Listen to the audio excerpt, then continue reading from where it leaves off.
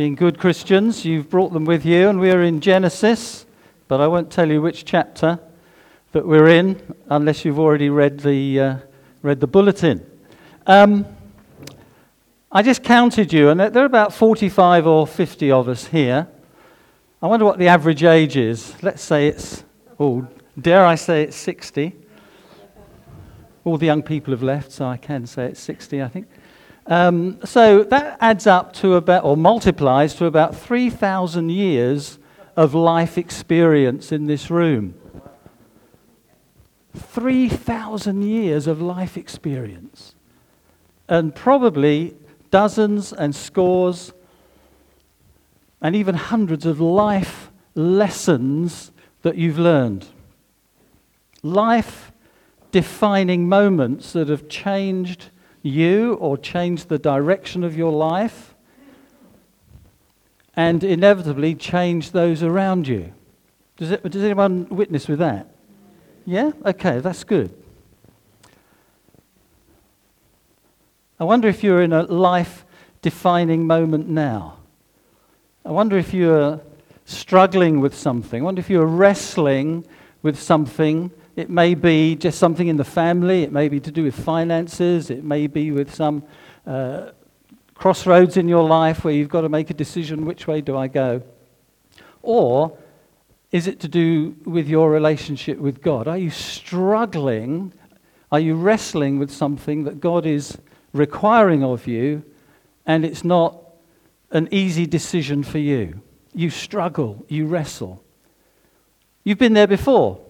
We've all been there before, haven't we? Where we wrestle. I did not fall off the tree into Jesus' hands simply. It was a wrestling match. It was a struggle. Fortunately, God didn't give up.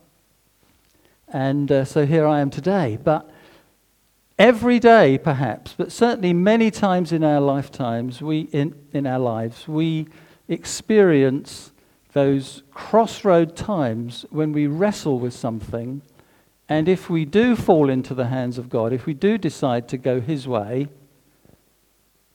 we find that our lives are redefined, our character's changed, our goals are different, etc., etc.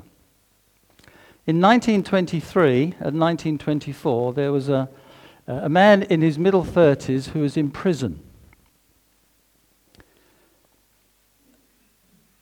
He had a friend in prison with him. And he dictated his life story to this other man. And he thought that he would lay out his plans for the future of his country. And he gave this book a title. He called it 4.5 Years of Struggle Against Lies, Stupidity, and Cowardice. But the publishers thought it would be much better if you shortened it. And in German, that title was Mein Kampf. My struggle, my battle. And the man who wrote that was Adolf Hitler. The man he dictated it to was Rudolf Hess. Mein Kampf, my struggle. Rachel couldn't have babies. She's one of Jacob's 2 wives. The other 2 were concubines. And so she gave her maidservant, whose name escapes me for the moment, but it's I think it's Bilhah.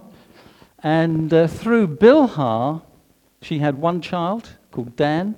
And then through Bilhah, she had a second child, and she called him Naphtali, which is a brilliant name if you want to go through life, called My Struggle, because that's what Naphtali means. This newborn son represented Rachel's victory in her struggle against her sister, Leah, who couldn't help but have babies. And when you add it all up, you know that there were 12 sons and 1 daughter. My struggle, Mein Kampf. My struggle, my struggle. And this morning in our series on Genesis, we come to the point in Jacob's life where he has the greatest struggle he's ever been through.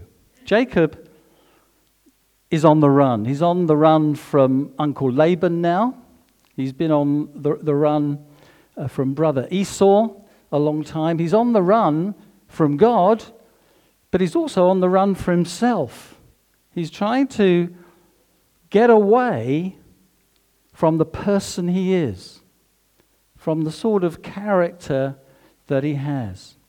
Augustine of Hippo said, our hearts are restless until they find their rest in you. And Jacob has this restless heart. He's trying to find himself. He may not realize that, of course, but ultimately when we get to chapter 32 of Genesis, which is where we are this morning, verse 22, we're going to read it in a moment, that's where he's at. He's at this life-defining moment where he's struggling with what his life has been thus far. The thing that he depends on, of course, are his own wits, his own trickery, his own guile, his own manipulation of others, and in that sense, he's truly living up to his name, Jacob, the grabber, the cheat, the trickster, the manipulator, the one who's always there to grab something that he's not meant to have. And here, in this chapter, in this passage in this chapter, we find that Jacob is up against this huge cliff face called God.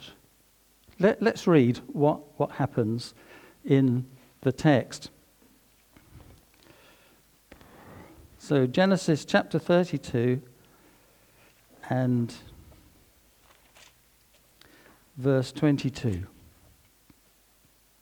That night, Jacob got up. Have you had nights like that? Where you can't sleep, you're working things through with God. May not be your daughter keeping you awake all night, but you're struggling. You're struggling. That night, Jacob got up and took his 2 wives, his 2 maidservants, and his 11 sons, and crossed the ford of the Jabbok. After he had sent them across the stream, sending them to a place of safety, he sent over all his possessions, all his livestock, all his goods. Remember, he's escaped from Laban. All that he has, he's brought with him, and he leaves it behind in a place of safety, so that he is now utterly alone. Verse 24, so Jacob was left alone, and a man wrestled with him till daybreak. Imagine that. Hour after hour after hour, Jacob is wrestling with a man.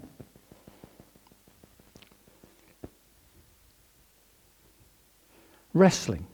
Deep in his heart, he's struggling with the truth about himself.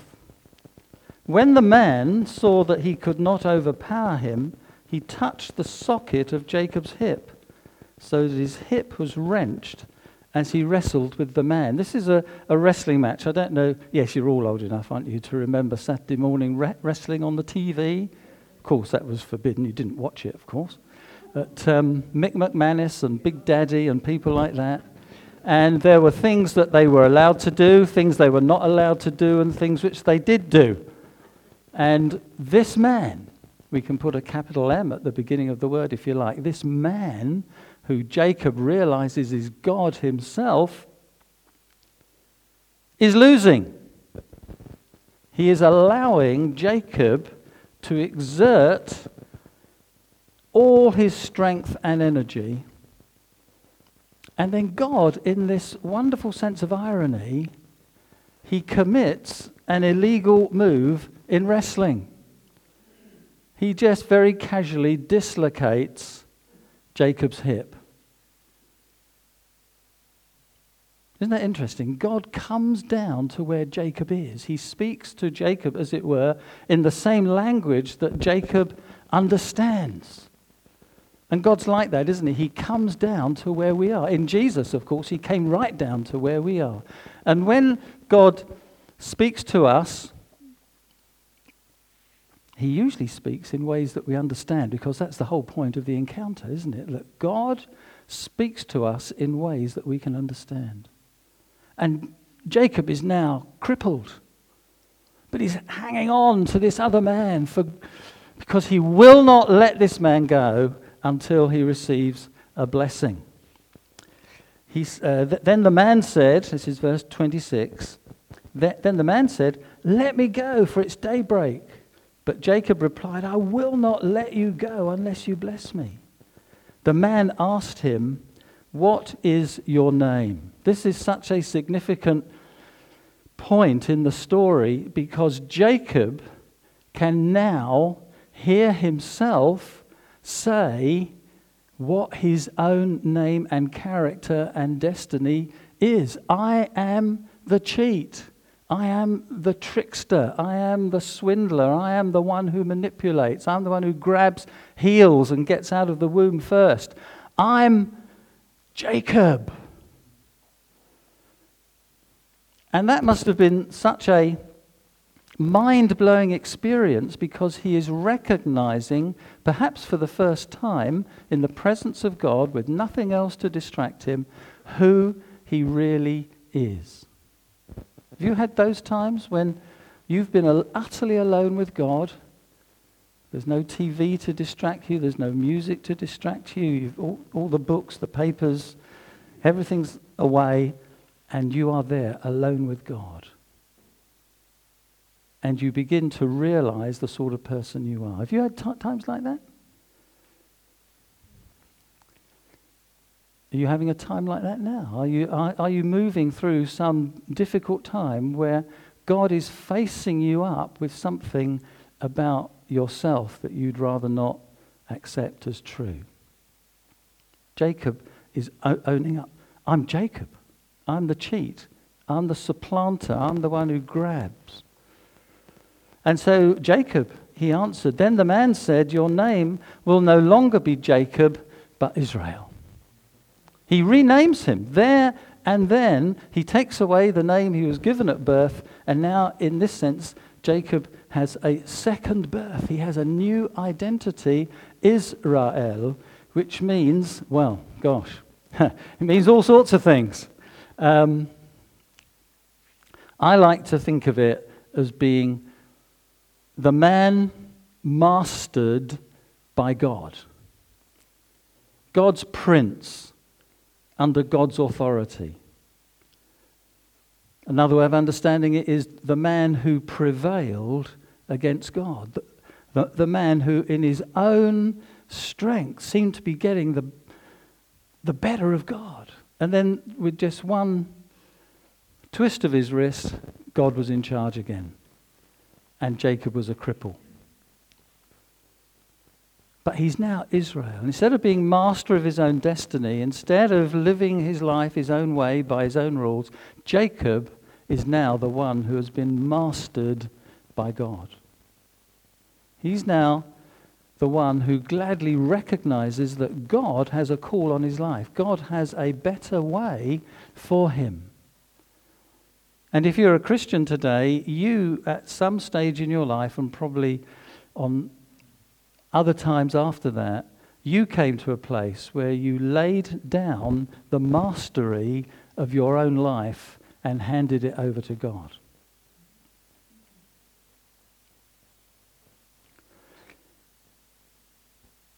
Towards the end of Jesus' life, when he's on trial, before the crucifixion, the crowds said, "We will not have this man to reign over us."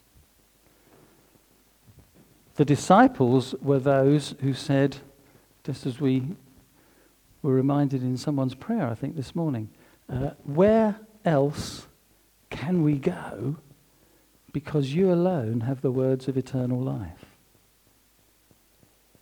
And there was that life-defining moment when you became a Christian, when you handed over the control of your life to the Lord Jesus.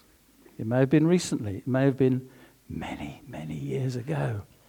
But there have been times, I'm sure, when you face something new, some new challenge, some new temptation, some new option that had never been on the cards before, and you had to make that decision.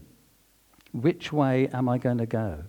Am I going to do my own thing, or am I going to follow God's way? It says in Hebrews, in a number of different places, that Jesus himself learned obedience through what he suffered. And you can think of at least two places where Jesus suffered, where Jesus was under pressure. I'm not talking about the cross, I'm talking about other times in his life. When Jesus was under pressure, he was facing enormous temptation. And I don't believe that obedience was automatic with Jesus.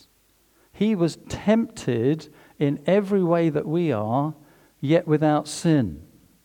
And if he was able, well, as we believe he is, able to identify fully with us, he wrestled with the choices before him in the same way that we do. But because he was filled with the Holy Spirit and totally aligned to God's will in his life, he came to that place where he said, God, I'm going your way. Imagine the temptations spread over 6 weeks, 40 days and nights. 6 weeks of temptation. You're not eating, you're hungry, you're weak, and there's this cosmic struggle, if you like, of Satan offering Jesus all sorts of opt-outs. And I don't think Jesus said, oh, no, I'm not doing that, I'm not doing that, I'm not doing that. I think, like you and me, he wrestled with it in his own heart and soul. He wrestled. He struggled. But such was his dedication and devotion and commitment to God that he came to that place where he chose God's way. In the garden, we find it's exactly the same. He cries out to God, take this cup from me. It's more than I can bear. Take this cup from me. And the anguish within him, according to one gospel writer, is so great that blood breaks out from his pores. He's in such anguish.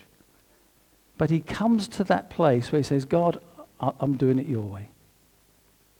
Have you had times like that? Where you've struggled, been tempted to walk away from God, tempted to throw your Christian faith away, tempted to do your own thing. But the fact that you're here today tells us that you came to a place, sooner or later, that you would go God's way. You would follow his leading. He would be master and not you. So the man said, this is God speaking, your name will no longer be Jacob but Israel, because you have struggled with God and with men and have overcome. But what God is saying implicitly in that is, from now on, you will live in that victory through weakness. And that's the same for us. We don't win victories in our own strength. We win victories as we commit ourselves to the might of Christ. And then Jacob said, please tell me your name. Come on, we're sharing today. Come on, I've told you mine, now you tell me yours. But God maintains his mystery and his majesty. He says, you don't need to know my name. You don't need to know my name. Why do you ask me my name?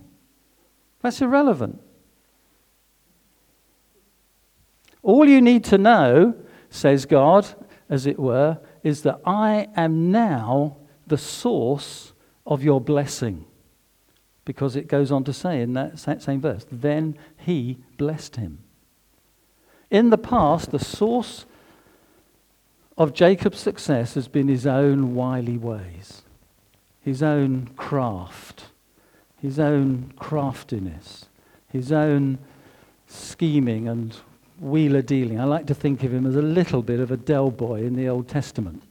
He's that sort of character. But God has met him and exposed him and showed him that the source of his blessing is now to be God. Anyone here on the receiving end of God's blessing? Even today?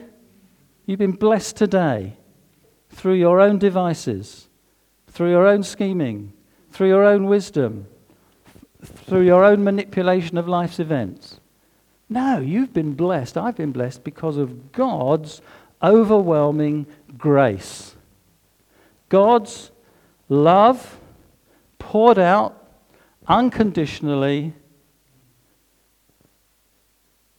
expecting nothing in return.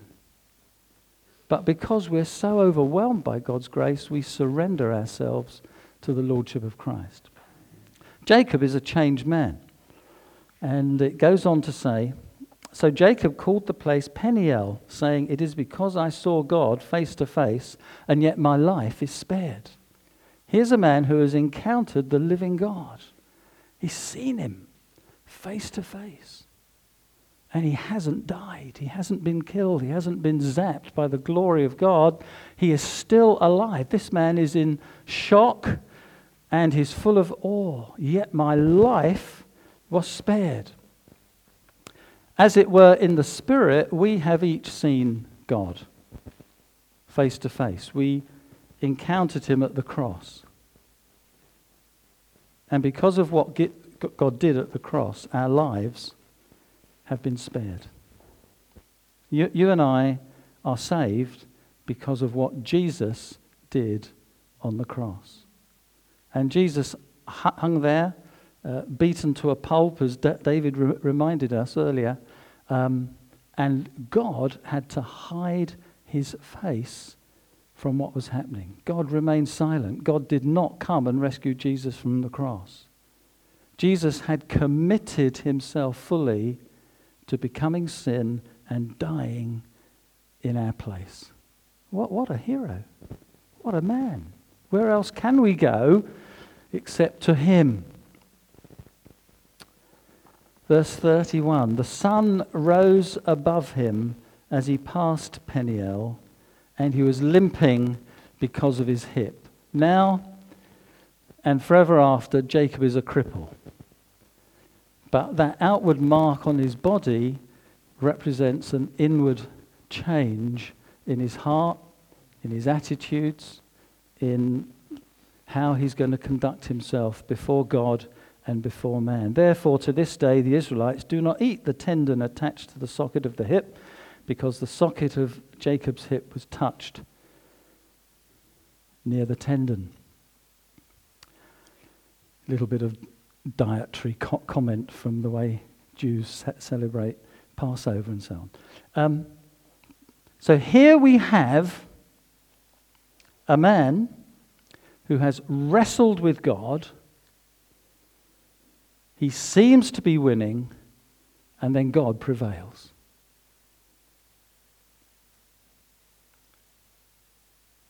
And now, in his weakness, he is living for God. It colours the way in which he is reconciled with brother Esau, which Steve's going to talk about next week. It colours the whole of the rest of the Old Testament, and therefore the New. Because now the people of God are known by this man's name, which means Prince of God. The children of Israel, living in the land of Israel. This one night encounter affected generations to come and changed the whole biblical horizon, the whole biblical landscape. Who knows? But today, or next week, this coming week, if the decisions we make by deciding to go God's way and not our own, will they not also affect coming generations? Who knows? Who knows? It's amazing. If you have children and grandchildren, and some of you may have great-grandchildren. And if you don't have children, you are perhaps on good terms with other people's children. You will know that the things that you do in your generation impact coming generations. Your decision to follow Christ affected the way you brought your children up. In the grace of God, they became Christians, and that affected the way they brought their children up, and so on and so on. One decision, one night spent wrestling with God changed the whole of biblical history. And who knows, but that same sort of thing might happen to you. I don't know how political you are. Have you heard of Tim Farron? You all know who Tim Farron is? Sounds like a local plumber. No, he's the new leader of the Lib Dems. And he was quoted in Christianity magazine earlier this month. Oh, it's October now, isn't it? No, it's not. No, it's still September. This month, yes. And he says this: I became a Christian because the evidence for Christianity is staggeringly compelling. Of course, becoming a Christian is staggeringly inconvenient too, which is why I buried my head in the sand for so long.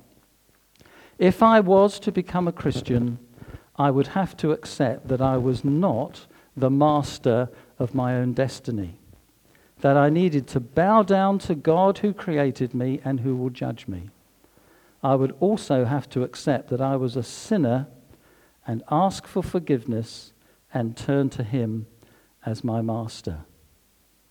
That's really the point that Jacob came to.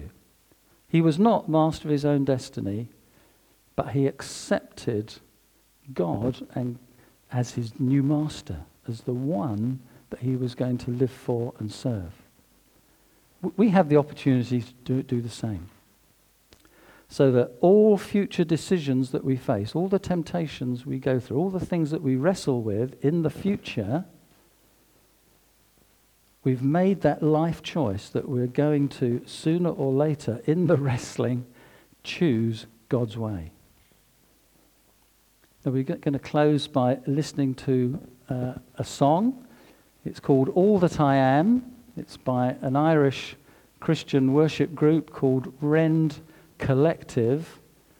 And the words that I want you to listen to, which come towards the end, the words I want you to embrace with your whole heart is, it's only in surrender that I'm truly free. Jacob surrendered and became free. His name was changed. As we surrender to the mastery of God in all the choices we make, in what we do with our lives, we can become truly free. Thank you, Helen. 1, 2.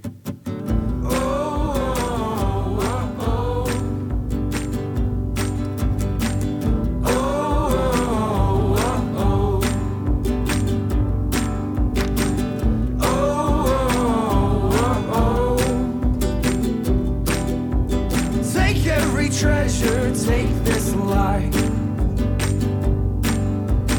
Everything's on the altar now.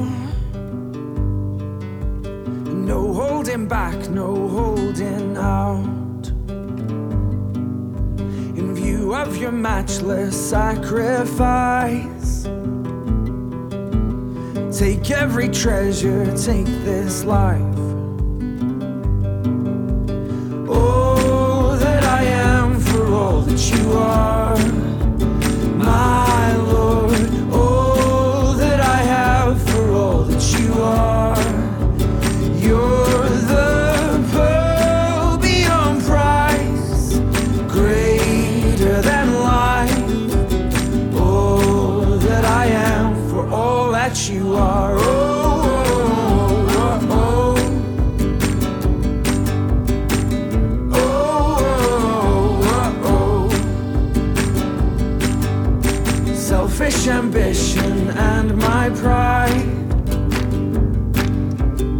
I'm giving up, I'm letting die.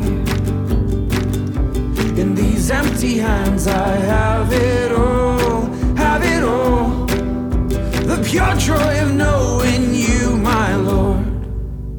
All that I am for all that you are, my Lord. All that I have for all that you are. You're the pearl beyond price, greater than life. All that I am for all that you are.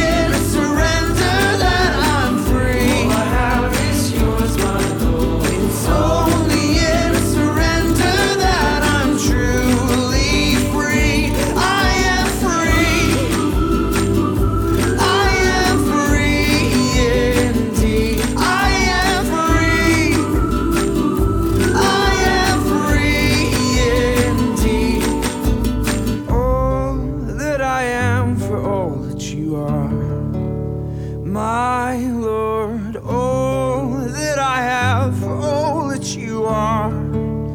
You're the pearl beyond price, greater than life. All that I am for all that you are. Therefore, I urge you, brothers and sisters, in view of God's mercy, to offer your bodies as living sacrifices, holy and pleasing to God. This is your spiritual act of worship. Do not conform any longer to the pattern of this world, but be transformed by the renewing of your mind.